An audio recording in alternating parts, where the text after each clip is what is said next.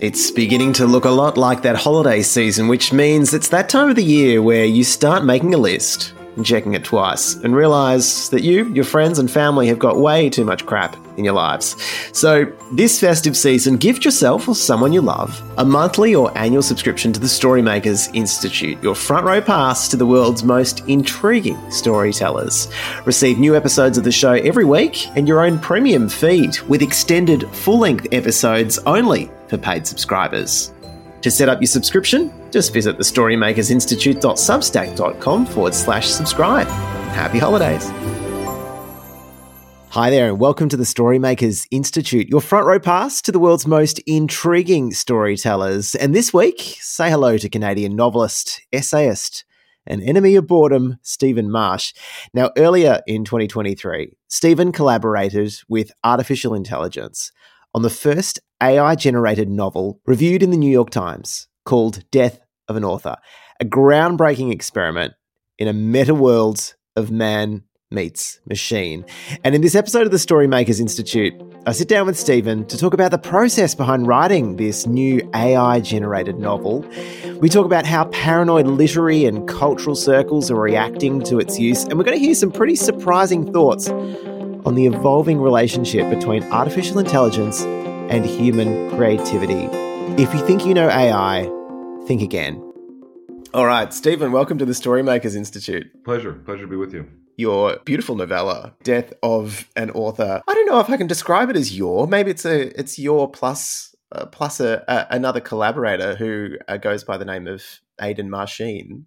Tell me about the genesis of this novella. I'd been sort of working on AI-generated fiction for quite a long, or really not really AI-generated, algorithmically generated fiction from about 2017 on. So I published my first short story that was algorithmically generated for Wired in 2017. It was called Twinkle Twinkle, and it was, I had to consult a computer scientist at U of T. He built a special program for me called Sci-Fi Q, and I used it to generate a science fiction story. But that was before the Transformer and before really the great leap forward in AI. And then in February of this year, Jacob Weisberg of Pushkin called me and said, "Hey, do you want to write an AI-generated novel?" And I said, "Yes, let's do it." Because I've been fooling around with this stuff for a long time, and it seemed like the great leap forward. And then we sort of worked out the parameters of what that would look like. And I wrote it over the next 2 months, two or 3 months. And when you say write, what does that creative process look like? Well, it was quite elaborate at that point. I mean, it's funny because ChatGPT has gotten so much worse and so much more banal. It's interesting. It was kind of I did have the right moment to use it because it was ChatGPT. It was GPT-4 that I was using mainly. And I would... I'd already, because I'd been doing this for a long time, I knew that AI was not good at generating plot, right? Like it's not very good at generating plot mechanics. I think we've all been there. Yeah. I mean, like if you're getting your ideas in a weak moment for plot from ChatGPT, like it's probably not going to be a very good piece of work. So I had a very clear plot that I worked out, and then I would take sections and input very specific instructions into GPT-4 on levels of grammar, levels of syntax, levels of style, levels of everything you can imagine. It would then generate the text. I would then take it and put it into another program called Pseudowrite, which is a stochastic writing instrument that allows you to, you just take it and say, make it shorter, make it longer. And they have a customize button that says, make it sound like Ernest Hemingway, or make it sound like F. Scott Fitzgerald, or whatever you want, like whatever you can think of. And then by fooling around with that, I would get to something pretty good. And of course, if I didn't like it, I would just keep hitting the refresh button until I got what I liked. I would take that and put it in. Now, we decided, Jacob and I, that the way that we would do this, it would be a thriller.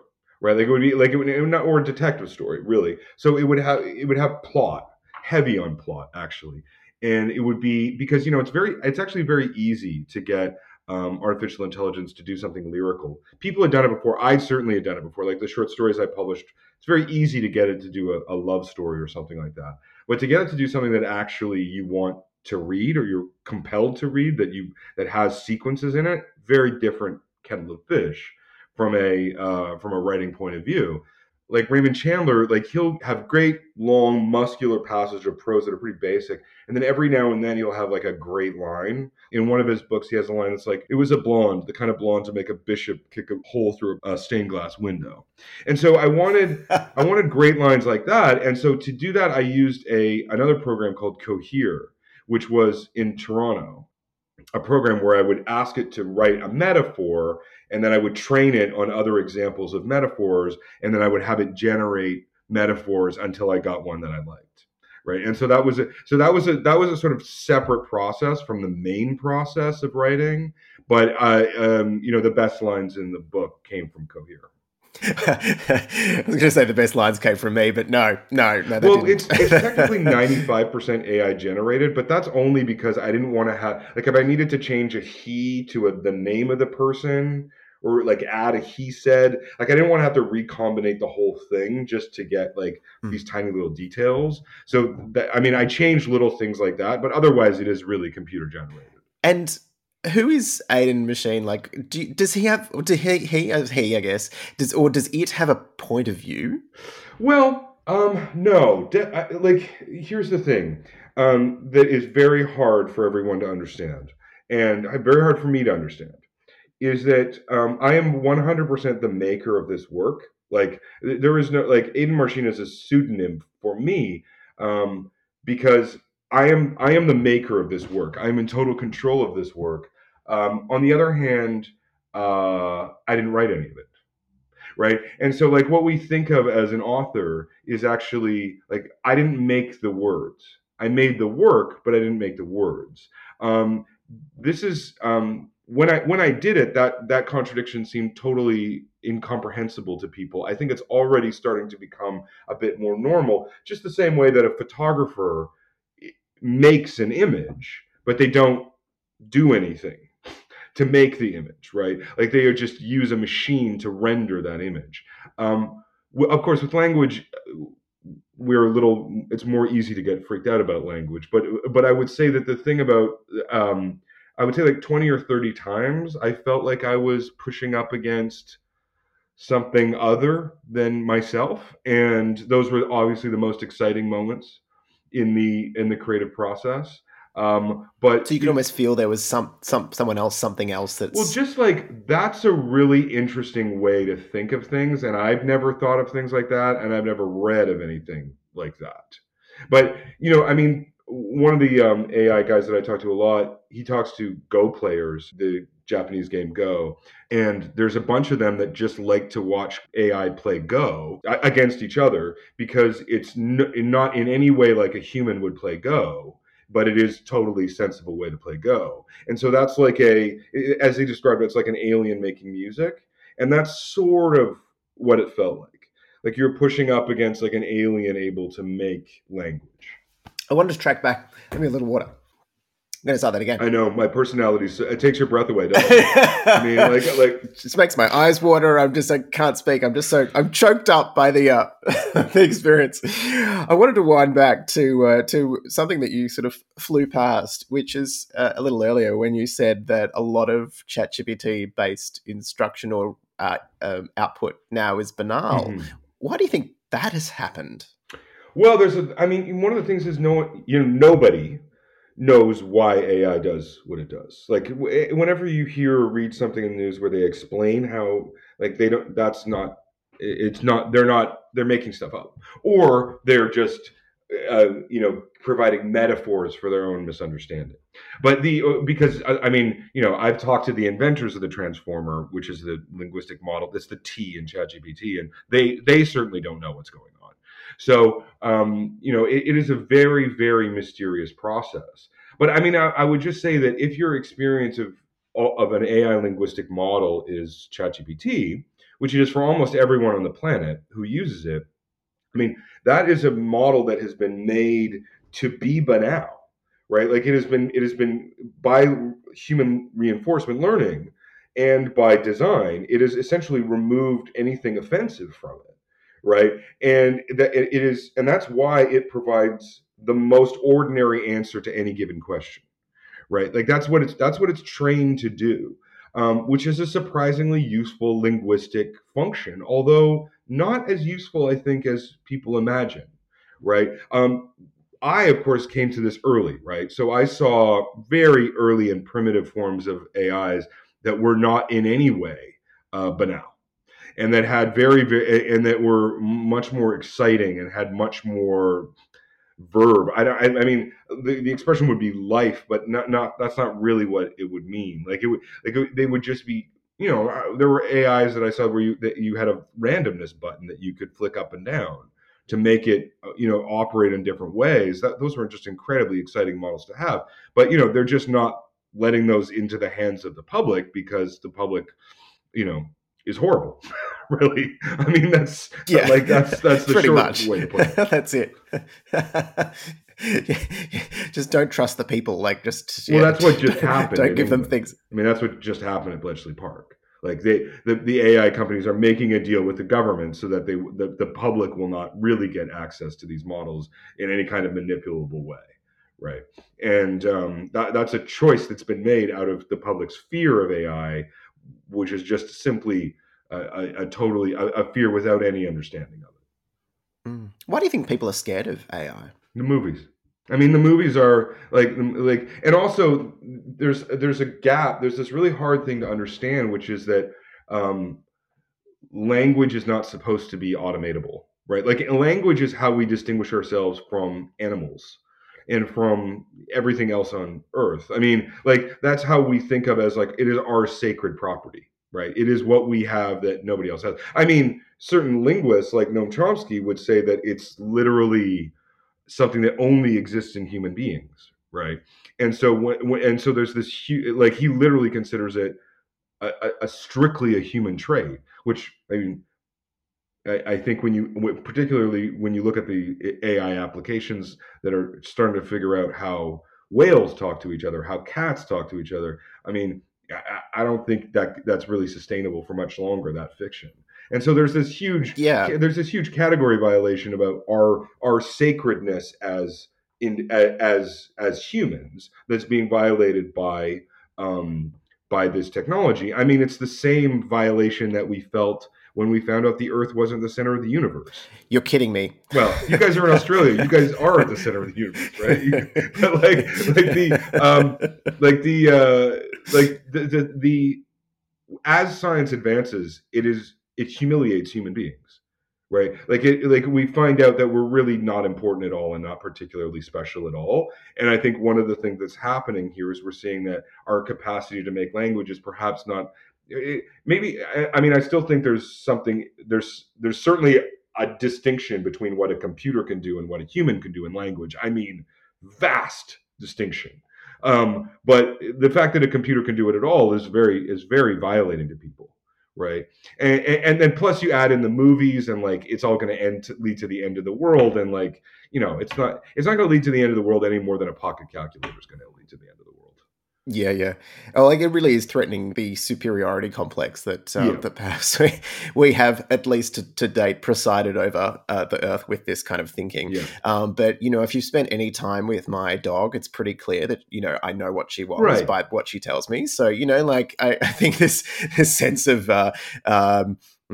having a complete monopoly over language and communication is one that is clearly going to be fairly short lived. Well, also I think like it's like our own cruelty is based on that too, right? Like it is it justifies our own dominion over the earth, right? Like I mean, if they have an AI, like I'm from Alberta, I'm a big steak eater.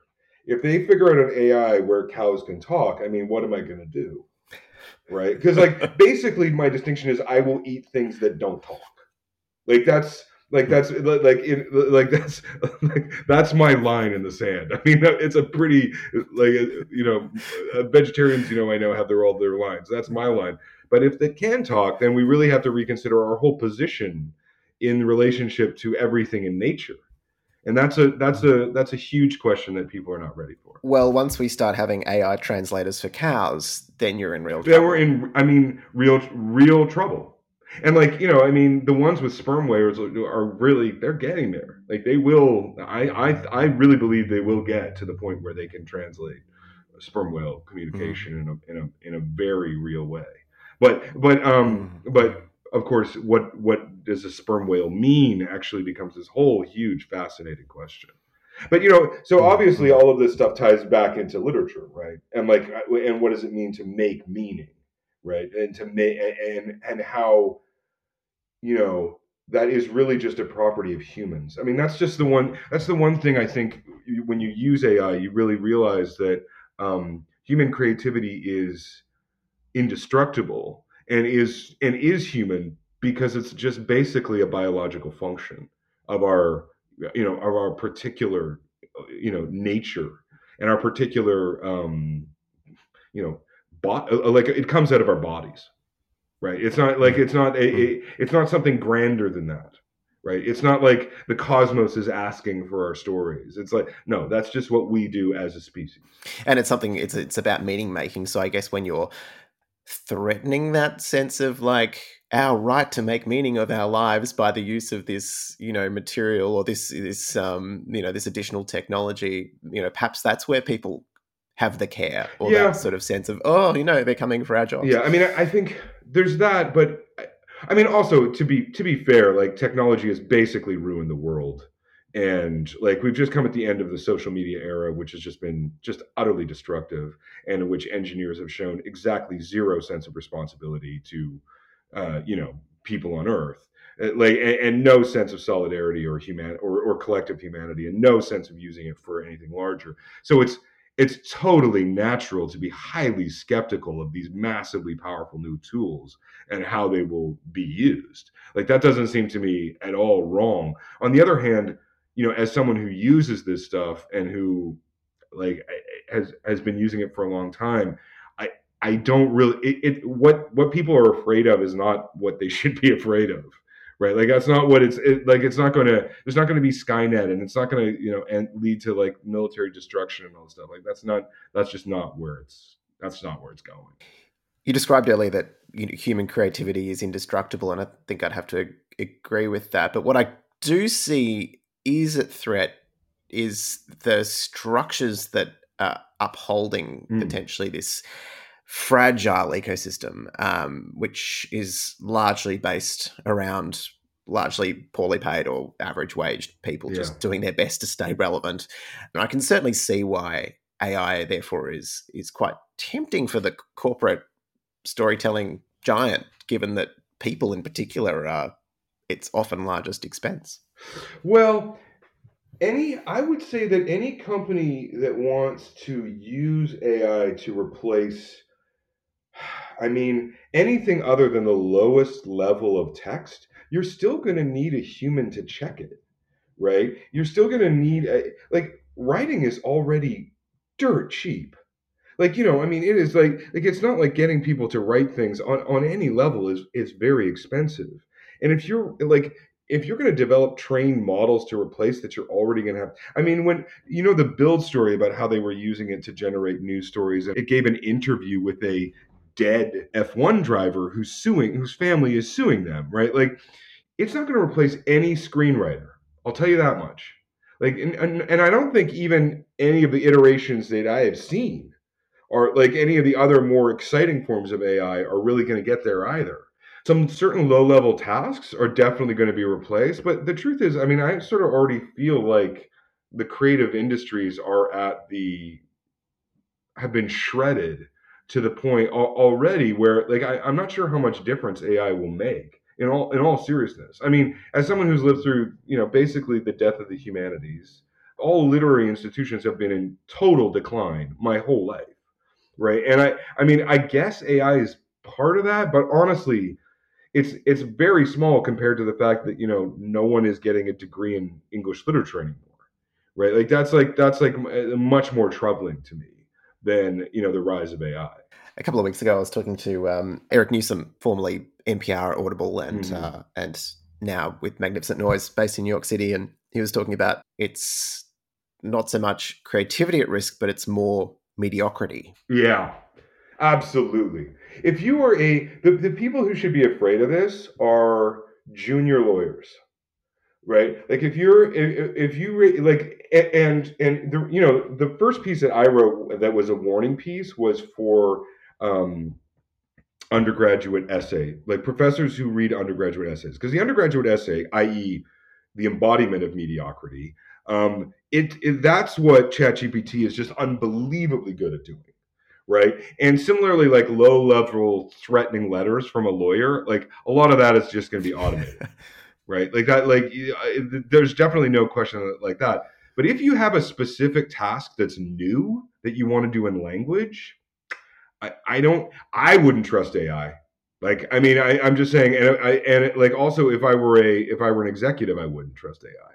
Like it's just not it's just too risky. It's interesting to think about how you get from a junior lawyer into a lawyer who actually knows what we're doing, or from an undergraduate level to a PhD level kind of quality, if you don't actually have the skills or experience to kind of to have written all of the terrible essays that you need to in undergraduate level study. That's right.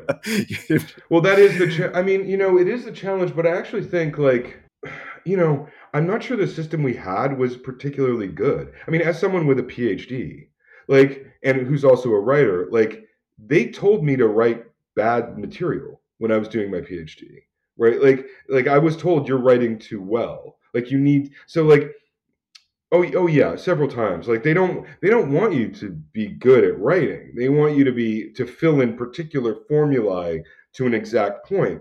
Is that really a sensible way to write? Like if that form of writing dies, like if academic writing dies, what is the loss? Like that's it. Like and to make it to put it in a more positive light, rather than having teaching students to write like machines, we're going to have to start to teach them to write like human beings. And that seems to me like an entirely worthwhile thing to think about, right? Like, and I think also something will happen quite naturally. So you're probably too young for this, but like when I was a kid, when I was an undergraduate, you could still hand in papers handwritten. And I was there when the spell checker arrived. And I was not considered very good at English when I was a kid because I had relatively poor spelling. And then that suddenly that stopped being a marker of what being talented at writing was. Right? Suddenly it was like, well, everyone can spell well. Um, Something similar is going to happen with the formulas of the essay as we know it. Right? Like we're going to it's what people are just going to be naturally more drawn to what is personally expressive and what seems distinct in a style, right? Because anyone like before it would be like, well, he can competently make a three-sentence opening paragraph. That's going to be hugely devalued. Instead, it's going to be, can he communicate something that no one else can communicate? Can she do something with words that is not formulaic? And I don't know.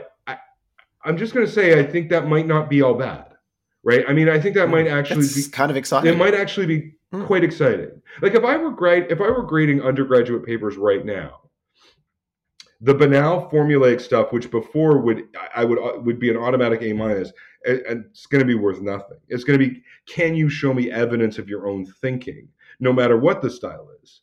And that doesn't seem to me like that's a terrible idea. You know, like that seems to me like that might actually be a good habit to inculcate in students. Just out of interest, what was your PhD on? My PhD was on burial rituals and the legal changes to burial rituals in the 1560s in England and its effect on drama about 30 years later. Boring, Oh wow! historical, grinding work, but I mean, it was interesting. And what did you want to say that you couldn't say in that? Oh, well, sometimes I would say lyrical things about graveyards. Ah, I see. Sometimes I would have like passages, I was writing novels. I was starting I published my first novel by then already. So I was like I was writing about like, you know, beautiful passages in Hamlet and so on. And they were like, no, this is historical. Has to be grinding historical work, which I did publish. For those who are departing us shortly, Death of an Author by Aidan Machine. I know it's available as an audiobook. Would you describe it as a novel or a novello? How would you describe it? Well, I don't know. It's 25,000 words. Sort of in between. So sort of in between. I mean, it's 2 hours of your life, right? Like that. I mean, I think that's what I'm asking is like 2 hours of your life. But I mean, I think it has a full arc as multiple characters. I mean, I think I think it has the structure of I would consider it a short novel. Novella is such a weird term because it's not really a genre. It's not really. It's not like a short story where you have different. It sounds kind of exotic, though. It's like, ooh, well, let's go something with that, like then. It feels maybe it feels sort of Spanish. Yeah. You can also buy it as an ebook. It's got a foreign flavor to it. You can also buy it as an ebook. It was just we couldn't get it into print because we published it 2 months. I was commissioned in February. It was published in May. Yes. Okay. Wow. Okay. That's a very short space of time. Yeah. Like I don't know. I probably think there hasn't been a book since the 18th century that was written in that speed. Written to publication in that speed. You're doing it like the level that those great composers did during the, they just I did like break my brain doing it, but also it's like we just wanted to be first, and I was first. Well, congratulations. We will stick around for a little bit longer for Substack, but for those exiting now, Death of an Author by Aidan Machine, the pseudonym for Stephen Marche. Thank you so much for joining us today. Pleasure. And you can catch it through Pushkin Industries. We'll put links and so on into the show notes. Stephen, I was listening on the other day to the radio when there was a politician who was on who just returned from a summit on AI regulation, who was talking about how, unlike the technologies of before, AI presents some new darker challenge. And I know that's also happening across in the US as well too, with Joe Biden and lots of interest around this. Yeah. Do you see that regulation is the answer here, or is it already so regulated that what are we talking about? Nobody knows what it is, right? I mean, here's the thing. Well, that's it for this free edition of the Storymakers Institute. If you'd like to hear the full episode, all you need to do is head to our website, thestorymakersinstitute.substack.com, and become a paid subscriber today.